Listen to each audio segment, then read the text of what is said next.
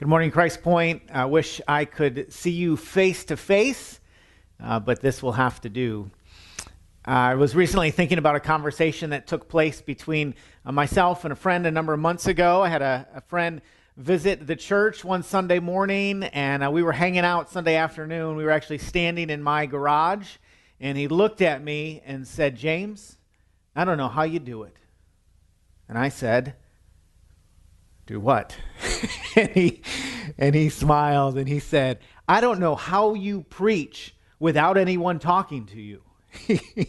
He had come from a church tradition where Sunday morning was a little bit more dialogue and a little less monologue. He's like, "Man, I don't know how you do it without people not talking at you." And I laughed, and now that I think about it, I feel like God in his sovereignty was preparing me to stare at a camera with a little red dot. And so now I'll never know if my jokes are funny or not, which is difficult for me. Or maybe I'm used to the silence and I will not be bothered. Well, as you know, things have quickly changed over the course of the last couple of days.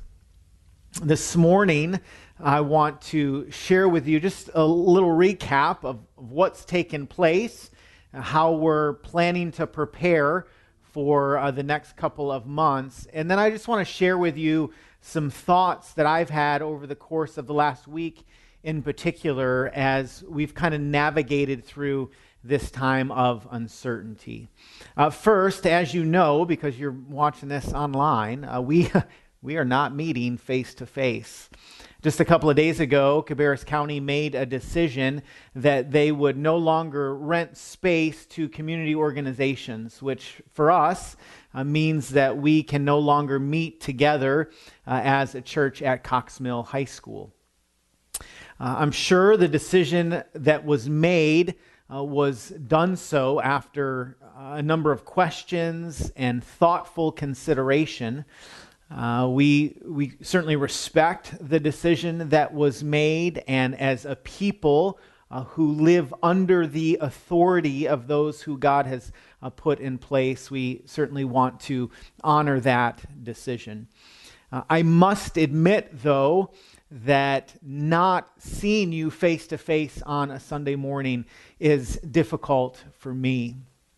Over the course of the last almost 13 years now, one of my great joys has been seeing you each Sunday morning. So much so that when I'm away, whether it be a missions trip or speaking at another church or just on vacation with family, I miss being with you. Even when I'm gone just a week, I look forward to coming back and seeing you face to face. I love gathering as the local church and worshiping together and hearing the word and encouraging and challenging one another in our walk with the Lord. And so I just want you to know over the course of the next many weeks, I will miss seeing you. I say many weeks because we do not know when we will be allowed back into Cox Mill. Originally, we were told that no outside organizations are going to be able to rent space or lease space for at least through the month of April. I think April 26th was the date that was given, which means that the earliest we could be back in Cox Mill is May the 3rd. But admittedly, and I don't know this for sure, but even when I think about that, there's just uncertainty wrapped around that particular date and when we might be allowed back in the school. And so, admittedly, we're walking kind of with open hands and our eyes wide open and trusting that the Lord is going to lead and guide us during this season. So over the course at least of the next 2 months, almost 7 weeks, we are going to be bringing the message to you on Sunday morning at 10:30 as if we were meeting together as a church family. One of the things that we're encouraging people to do, and we want you to use wisdom in doing this, but we want folks to gather in small groups if they're able. We have a number of small groups within the church that gather together throughout the course of the month. I know many of you are connected relationally with the people around you. And so if you're able to connect and you are well and you don't have a compromised immune system, then we would encourage you maybe to gather together with another family or two on Sunday morning and watch this message and pray together and spend some time encouraging one another. But again, we want you to use wisdom and discretion in doing that. So that's what the next really 2 months is going to look like for us. It's going to be yours truly on the computer screen or television screen, at least for a short while. Oddly enough, I'm excited to see how God uses this time in the life of our church to grow us in our relationship with Him. He is sovereign. He's in control. He's not caught off guard or surprised by the happenings of the day, and so we are trusting Him as we move forward. With all of that being said, I want to pray for us, and then I want to share with you just some reminders that God's given to me over the course of the last week. And then beginning next week, we'll hop into our series through the book of Philippians. And so I'm looking forward to walking through Paul's letter to the Philippians with you beginning next week. But let's pray together, and then we'll jump in. Would you pray with me? Father God, thanks so much for your grace and for your goodness to us. I thank you that you have given us technology that allows us, even now, to gather together as your people to hear your word. What a gift that is to the church. And so I give you thanks.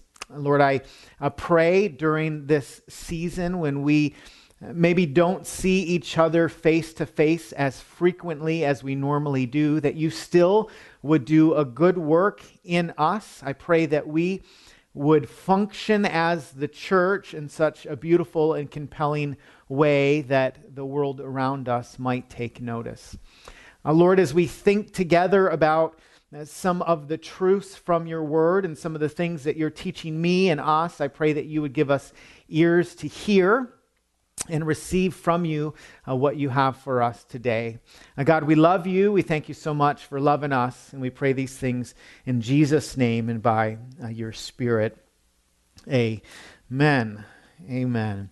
Well, over the course of this last week in particular, I've been reminded of a number of things that I have always known to be true, but I think in a unique way, I have not only kind of thought them intellectually, but I've felt them over the course of the last week. And I know that can be a little dangerous, but I really do believe that these thoughts are true of us, that are true of the church. They're certainly true for me. The first reminder that I've been wrestling with over the course of the last week is that Sunday morning, while so important in the life of the Christian, is only a piece of the Christian life. And what I mean by that is that Sunday morning is an important ingredient that God uses to form and shape his people, but it is not the whole of the Christian life. In saying that, I don't mean to minimize Sunday morning at all. I love Sunday mornings. I mentioned just moments ago about how much Sunday morning means to me. But I feel like Sunday morning, the gathering of saints in that particular context for us as Western Christians is unique, is special, but is not the whole of the Christian life. I feel like it's an ingredient in the recipe for what it looks like to follow Jesus. Like what we do on Sunday morning as a church here in Concord and Charlotte, in this area, is unique compared to a number of different places around the world. I've been reminded over the years that God is moving and acting globally in ways that we don't necessarily have a category for or we don't quite understand. There are Christians, for instance, in Saudi Arabia today that are gathering with 3 or 4 other people around a table and functioning as a local church body in the midst of a culture and context where they experience extreme suffering. There are places in Honduras where we go every summer where a small group of 8 or 10 or 12 people will gather underneath a tin roof and open the Word together and pray and worship and instruct one another. There are places in Cuba right now where believers, men and women and children, just a handful, have gathered in an upper room to break bread and to open the Word and to hear from God. Our local expression of how we do church is an important and even an essential part of the Christian life, but it is not the whole. When we leave on Sunday morning, we go out into the community and world where God has called us.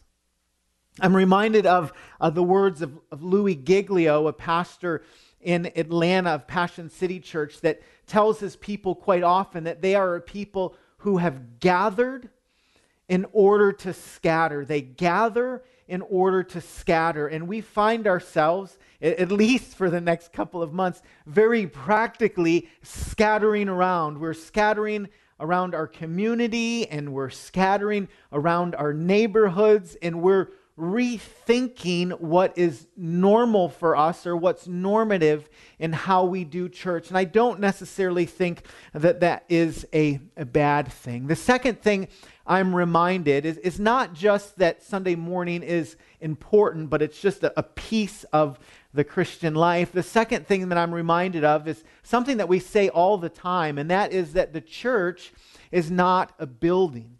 The church is not a building. Maybe you've heard pastors say that growing up. I know that we have said that as a church. One of the reasons that we say that as a church is because we don't have a building, nor have we had a building that's our own.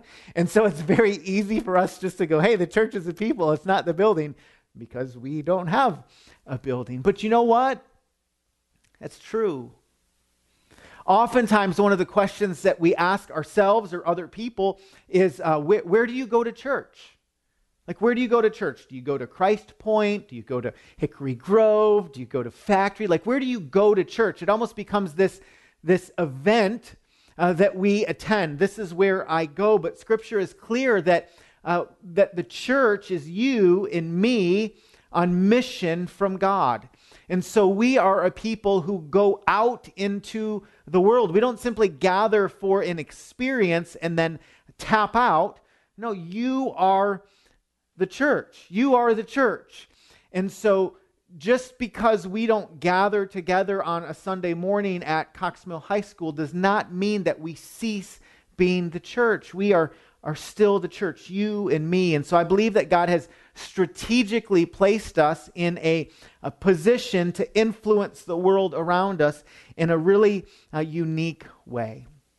And so the church is not a building, the church is you, and the church is me. And so by the grace of God, may God give to us wisdom as we function as a local church body. That means that we are a people who continue to worship. We are a people who continue to put ourselves under the authority of the Word.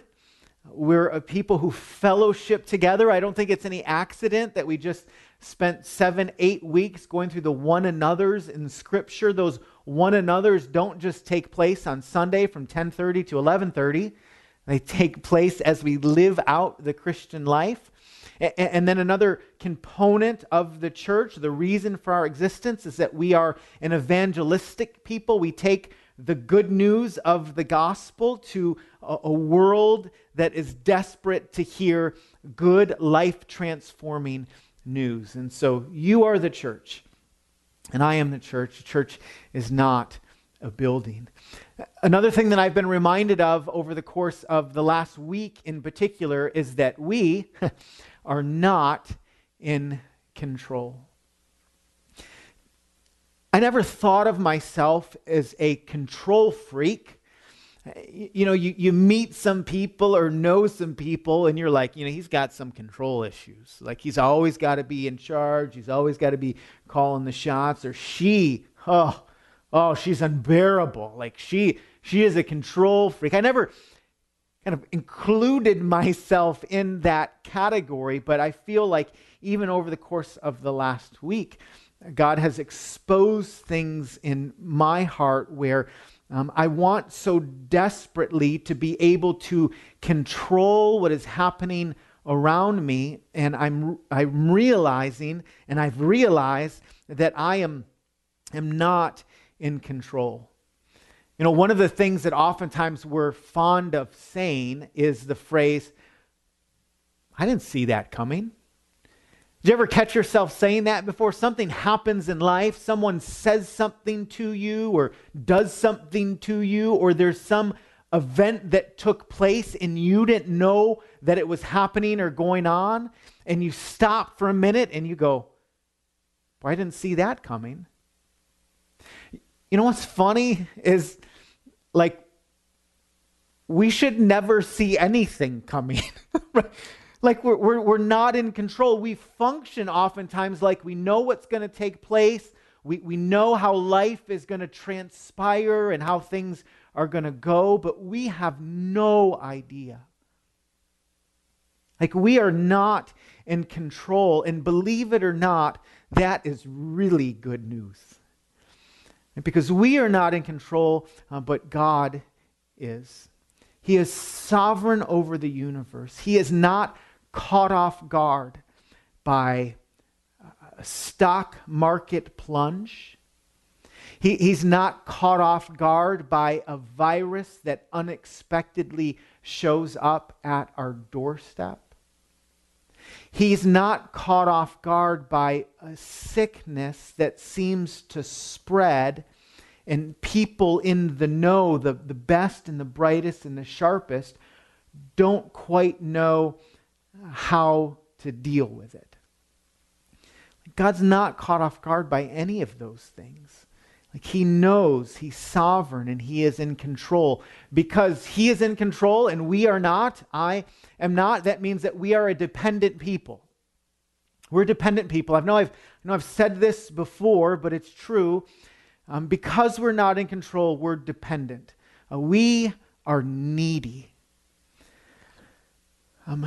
If you've ever been in a relationship before that has ended, one of the things that I've oftentimes heard people say is that their boyfriend or their girlfriend or the person they were dating or their spouse, they were so needy. Some people say she was so needy, like it just drove me nuts, or he was so needy. Like I couldn't stand it. Typically when you talk that way, those are breakup words, right? When you describe someone as needy, it's not a compliment, it's not high praise. But you know what? Like you are needy. And so am I. Because we are not in control, we desperately need God to move and act. We need him to show up. We need him to extend grace and mercy and his goodness to us on a daily basis. We are not calling the shots. We're dependent. I'm reminded of Proverbs 16 verse 9. It says, "In their hearts, humans plan their course." That means you and me. We put together a plan for our lives, how we want things to transpire and play out, and how we want life to go. We plan, and then it says, "But the Lord establishes their steps." It's like the old saying, like if you want to make God laugh, just give him your plans. And we do that. I do that all of the time. I start dreaming about what life could look like or should look like, or what I want it to look like. And then I find myself in a scenario or a situation where it does not look the way that I thought it would. We are a dependent people. But here's the beauty. When we know that we're not in control and we know that we are a dependent people, we become a people of prayer. Someone once said that when the illusion that we're in control wanes or dissipates or wears off, we become a people of prayer. Because we realize how desperate we really are, and we cry out to God to move and to act. Desperation and dependency is fertile soil for faith. Desperation and dependency is fertile soil for faith. God wants his people to be aware that they are not calling the shots and that they are desperate for him to move and act. And I don't know about you, but I have experiences in life where I am reminded, not just intellectually, but I am reminded emotionally, where I feel the truthfulness of that statement. Like, it's one thing to say, hey, we need the Lord, we need God to show up, we need wisdom. But it's another thing when you are in a situation in life, when you are crying out to God and you're going, God, like I need your help. I remember when I was preparing to go off to college, I did construction for a summer, which if you knew me is sort of laughable. But I was doing roofing for a summer, and I remember this one day in particular.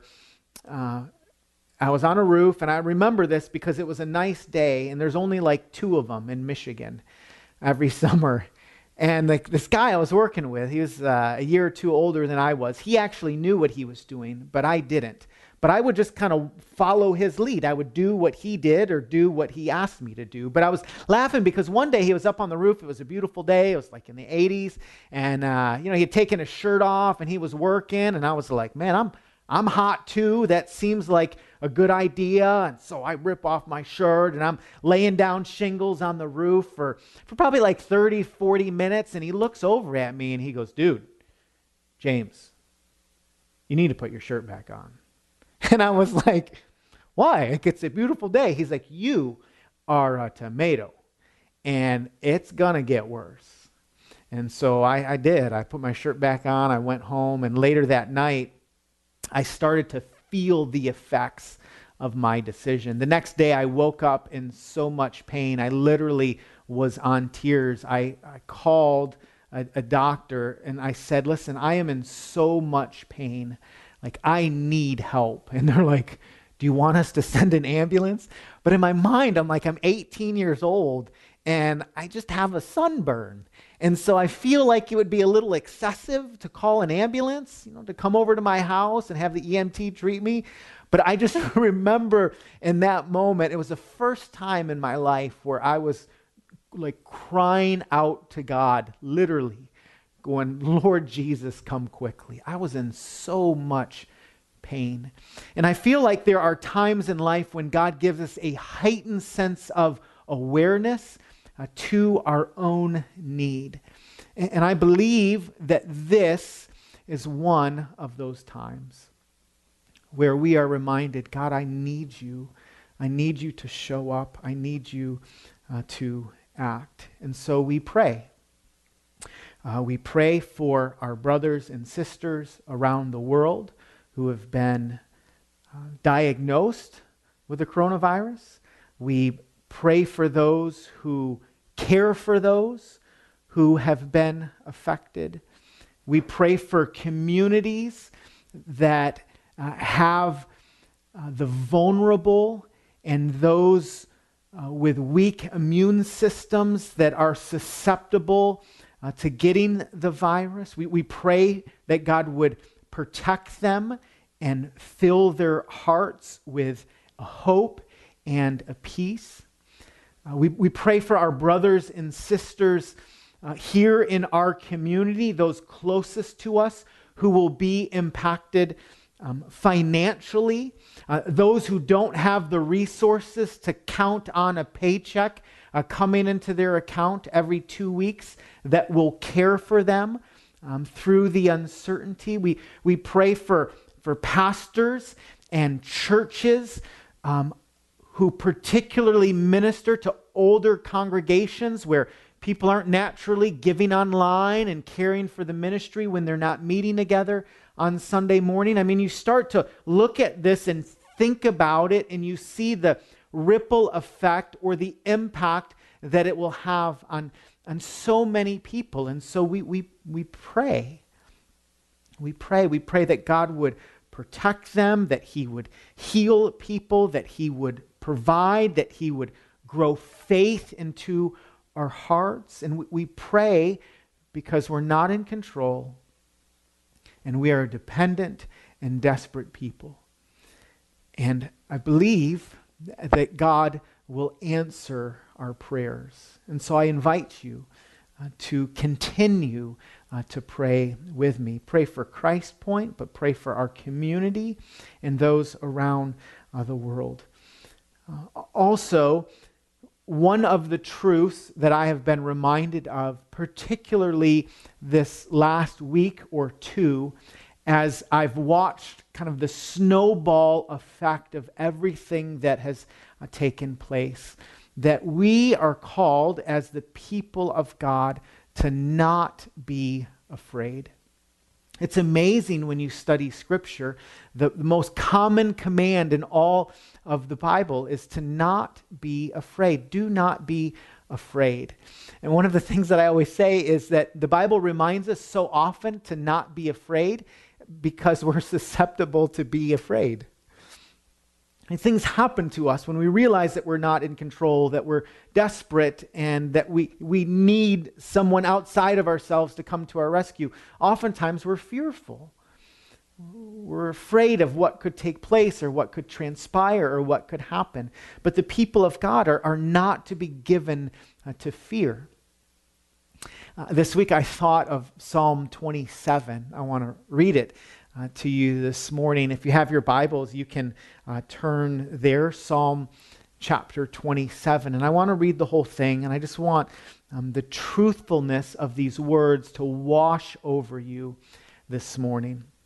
Psalm 27 says, "The Lord is my light and my salvation. Whom shall I fear? The Lord is the stronghold of my life. Of whom shall I be afraid? When evildoers assail me to eat my flesh, my adversaries and foes, it is they who stumble and fall. Though an army encamp against me, my heart shall not fear. Though war arise against me, yet I will be confident. One thing I have asked of the Lord, that will I seek after, that I may dwell in the house of the Lord all the days of my life, to gaze upon the beauty of the Lord and to inquire of Him in His temple. For He will hide me in His shelter in the day of trouble. He will conceal me under the cover of His tent. He will lift me high upon a rock. And now my head shall be lifted up above my enemies all around me, and I will offer in His tent sacrifices with shouts of joy. I will sing and make melody to the Lord. Hear, O Lord, when I cry aloud. Be gracious to me and answer me. You have said, seek my face. My heart says to you, your face, Lord, do I seek. And then he says in verse 13, I believe that I shall look upon the goodness of the Lord in the land of the living. Wait for the Lord, be strong, let your heart take courage. Wait for the Lord. I love verse 14. Wait for the Lord, be strong, let your heart take courage. Wait for the Lord. Over the course of the last couple of weeks, I've seen many times over one of two responses. On one hand, there is what I like to call the Home Alone Macaulay Culkin response, which is, like run for the hills, grab the women, children, and toilet paper and run for the hills. The other response The second response is what I refer to as the ESPN, come on, man, where you see how people are acting and responding and buying toilet paper in bulk, and you're going, come on, man. Like this is silly to act this way, to function like this. Like, calm down. Like it's gonna be okay. Like slowly back away from the crazy. Right? So on one hand, we run for the hills. Right? Our hearts are unsettled. We're wrought with fear. But then on the other hand, we look at it and are like, seriously? Come on, man. Like, settle down. I got to admit to you, if I were to put myself in one of those camps, I definitely would be in the like, come on, man, camp. Like, it's going to be okay. Like, I read the statistics and I'm like, did you hear about the statistics about the flu? You know how many people get the flu? You know how many people die from the flu? I look at how many people may get the virus and not even know it. And I'm like, listen, a lot of us could have it and we're never even going to feel the effects of it. Or, yeah, we might get sick, but like, come on, man, like it's going to be okay. And I feel like one of the ways, I'm just speaking for myself, but one of the ways that we can be tempted to calm our fear is by convincing ourselves that what we're facing really isn't as bad as we think it is. Right? So we look at our retirement account and we go, yeah, I lost 20 or 30 or 40%, but the economy's strong, right? There's this undercurrent of strength. And so we tell people, listen, don't be afraid. Like, just hang on. It's going to be okay. Or we tell people like things, listen, I know there's some uncertainty. We don't exactly know what we're facing, but listen, we've got the best doctors in medical care in the world, and we're going to figure it out. Right? Or we say to ourselves, listen, the vast majority of people, even if you get it, you're going to be okay. We only have to worry if we're like 85 or older. And so we try to take this thing that could be reason for concern or fear, and we compare it to something else, and we go, you know what? It's really not as bad as you think it is. But you know what? When facing fear, the Bible never does that. The Bible never says to us in the midst of our fear, don't be afraid because it could be worse. The Bible doesn't bring us hope like that. It doesn't say, listen, don't be afraid because it's not as bad as people are saying that it is. The Bible doesn't comfort us by saying, don't be afraid because, statistically speaking, you're going to be okay. Do you know why the Bible tells us not to be afraid? To fear not? This is why the Bible tells us not to be afraid, because the Lord is my light and my salvation. Whom shall I fear? The Lord is the stronghold of my life. Of whom shall I be afraid? The Bible tells us not to be afraid by pointing us to God. God is faithful, and He is strong, and He is trustworthy, and His promises are sure and true. So the reason that we do not have to be afraid as the people of God is because God is our salvation. And so I want you to hear that this morning. As the psalmist says, the Lord is the light and my salvation. Whom shall I fear? The Lord is the stronghold of my life. Whom shall I be afraid? God has not called us to fear, but to faith. Lastly, as I thought this last week about the church, like the church universal, her response to whatever this may look like, I thought to myself, this has the potential to be our finest hour. This has the potential to be our finest hour. We can function in such a way that the watching world looks and goes, that's different. The church historically has functioned in such a way that a watching world took notice. Just the other day, I read an article from author Moses Lee entitled, "What the Early Church Can Teach Us About the Coronavirus." He writes these words. I want you to listen. He says, "The early church was no stranger to plagues, epidemics, and mass hysteria. In fact, according to both Christian and also non-Christian accounts, one of the main catalysts for the church's explosive growth in its early years was how Christians navigated a disease, suffering, and death. The church's posture made such a strong impression on Roman society that even pagan Roman emperors complained to the pagan priest about their declining numbers, telling them to step up their game." So what did Christians do differently than the Roman Empire?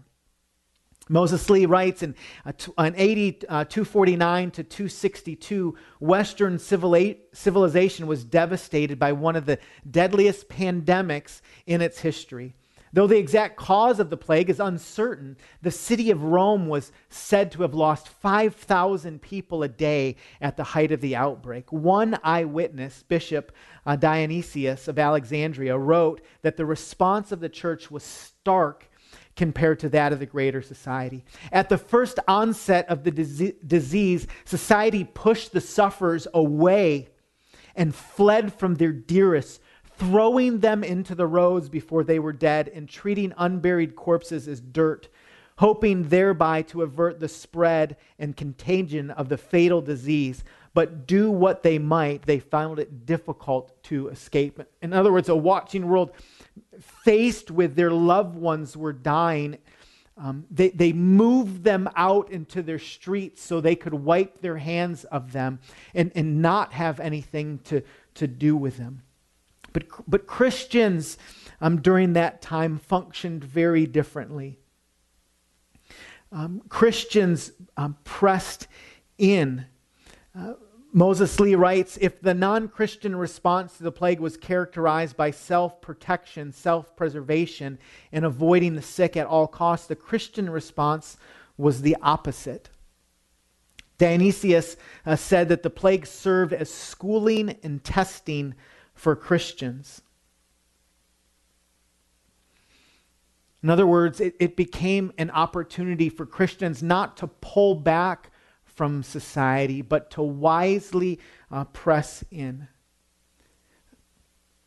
I'm not suggesting that we as Christians should throw caution to the wind and be foolish in our decision making and where we go or where we decide to not go.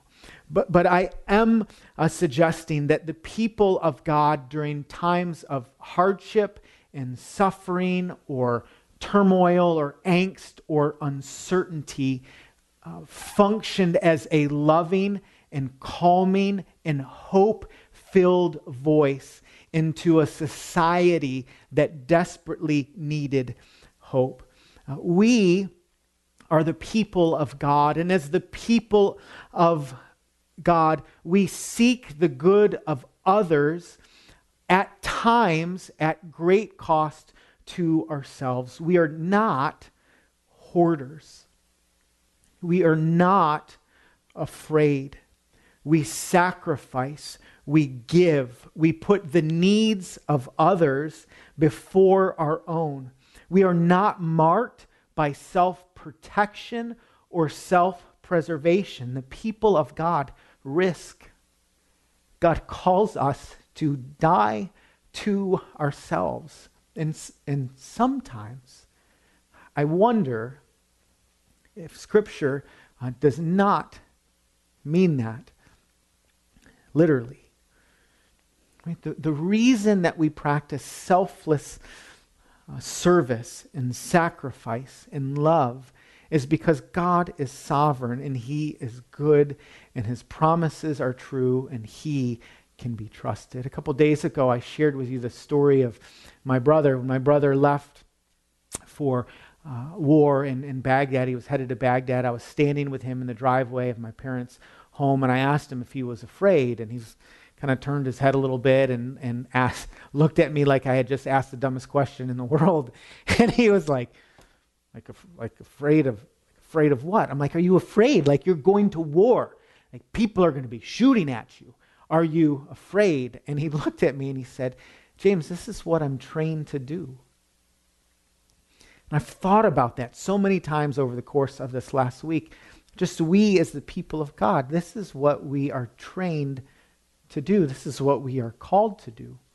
To put the needs of others before our own, to love our neighbors in such a way that we use wisdom in how we interact, to not think that self-preservation or self-comfort is the highest goal or aspiration that we might have as the people of God. I believe that this has the potential to be our finest hour. I'm praying toward that end, Christ point. My prayer for us as a church body is that we would look back upon this time, maybe months from now, maybe years from now, and see the goodness of God in the land of the living. Wait for the Lord, be strong, let your heart take courage. Wait for the Lord. Would you pray with me? Father God, we love you because you first loved us. We trust you because you are trustworthy. You are sovereign and you are good. And so we believe that even now you are working for our good and for your glory. And so God, we ask that you might be glorified. Lord, we pray these things in Jesus' name and by your Spirit. Amen. Christ Point, I'll see you next week at 10:30 a.m. God bless.